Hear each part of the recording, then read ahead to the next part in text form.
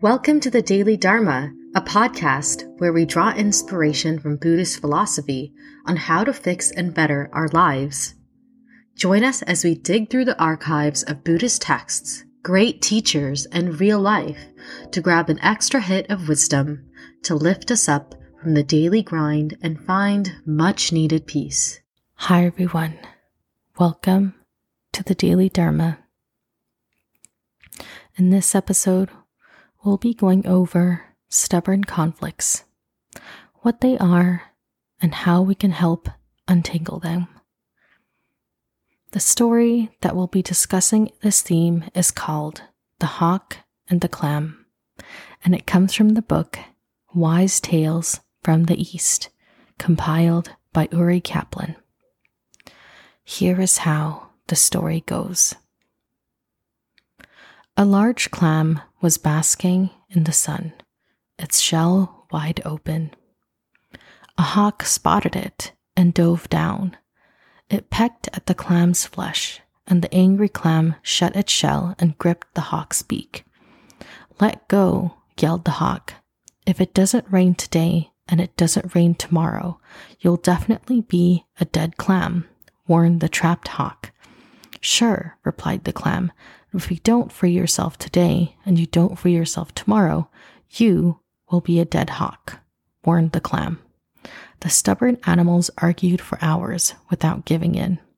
Finally, a fisherman walked by and caught them both. He had them for dinner. What's great about this story is that while it's simple, it very much illustrates the nature of stubborn conflicts. You have two different sides who both have very valid reasons for being angry and upset. In terms of the clam, the hawk had attacked it while it was having a good day. And in terms of the hawk simply wanted a meal and thought the clam was a good fit. The nature of stubborn conflicts is that it is an argument / a heated conversation between two individuals who feel that they are both right, but are unfortunately diametrically opposed in terms of their needs. For example, one person may want more of a certain activity in order to feel happier, but the other person wants less of that activity to feel happier. And while both perspectives are valid, they just cannot coexist in the same situation. In other words, both parties cannot be happy when it comes to a stubborn conflict, or that's what it feels like, and that's why the conflict continues almost endlessly. Whenever this topic or this situation comes up, the conflict returns. And people often fall into the same repetitive pattern of arguing until their faces turn blue and they finally have to stop. And it's only a matter of time before this topic or this situation arises once more and they have to go into the argument and essentially repeat the stubborn conflict all over again. So, in reflecting on this story and the nature of stubborn conflicts, how do we untangle ourselves from this situation? The first thing is definitely to acknowledge that you are having an endless stubborn conflict.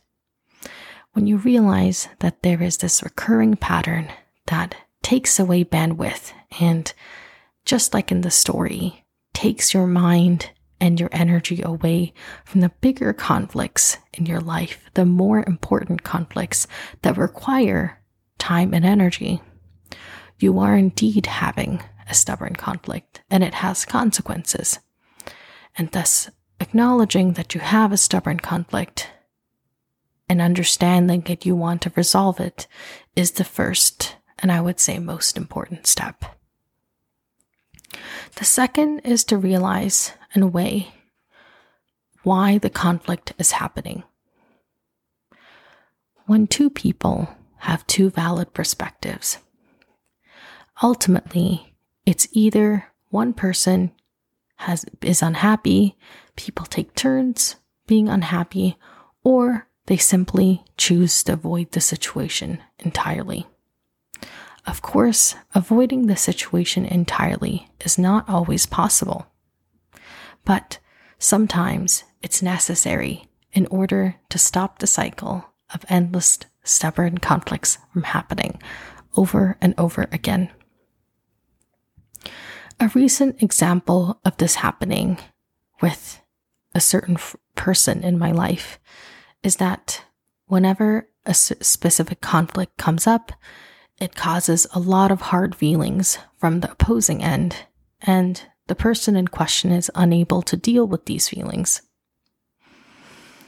The reality is, when we see something happen over and over again, if we want to change, we have to change, they have to change, or we both have to change. We cannot go into the same conflicts over and over again expecting a different outcome.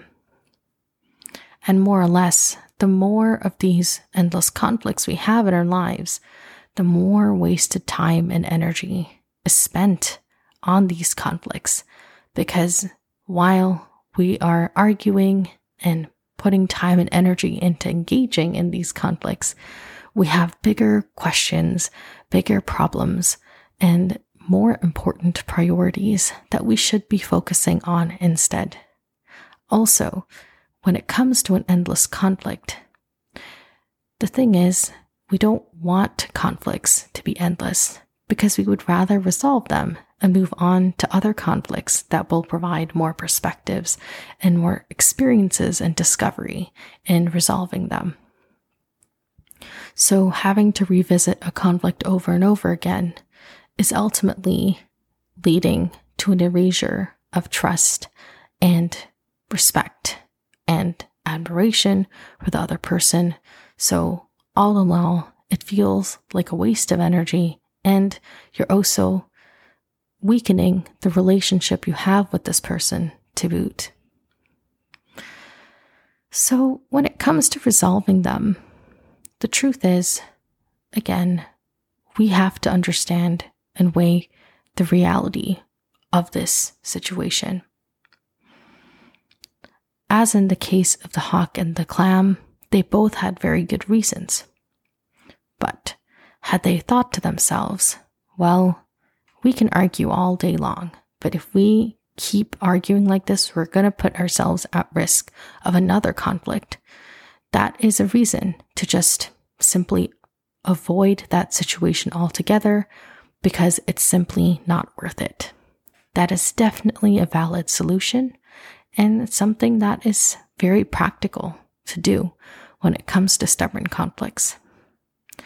A second solution is that one person feels that this conflict is not as important as it is to the opposing party. So this person is willing to go through some discomfort or to go through an alternative perspective or some sort of alternative value because it is more important to the other person than it is to them, and vice versa. The third resolution is that both parties are willing to meet each other halfway, and they create a schedule or a compromise that allows both parties to be equally happy and equally uncomfortable. So they can essentially move forward with their lives and stop having to talk about this conflict again and again. All three of these solutions are valid when it comes to untangling stubborn conflicts. But of course, it's not always so easy to do that. There is also a fourth solution, even though it is not much of a solution. But really, sometimes, if you feel like you have endless conflict with a person and they have no interest in either leaving the situation behind or resolving it, sometimes we just have to create space with this person because they are unable to recognize that the pattern of behavior is detrimental and that you are both wasting your energy in this situation. All in all, endless conflicts and stubborn conflicts can lead to a lot of time and energy wasted if we don't address them, which is why it's important to remember the story of the hawk and the clam and know that you would rather not end up as someone else's dinner. So, in turn, acknowledging that you have stubborn conflicts and working to resolve them, or just making a decision to protect your mental health, is definitely the better path moving forward. Thank you so much for listening to this podcast. I hope you have a wonderful, safe, and happy week ahead of you. Until next week.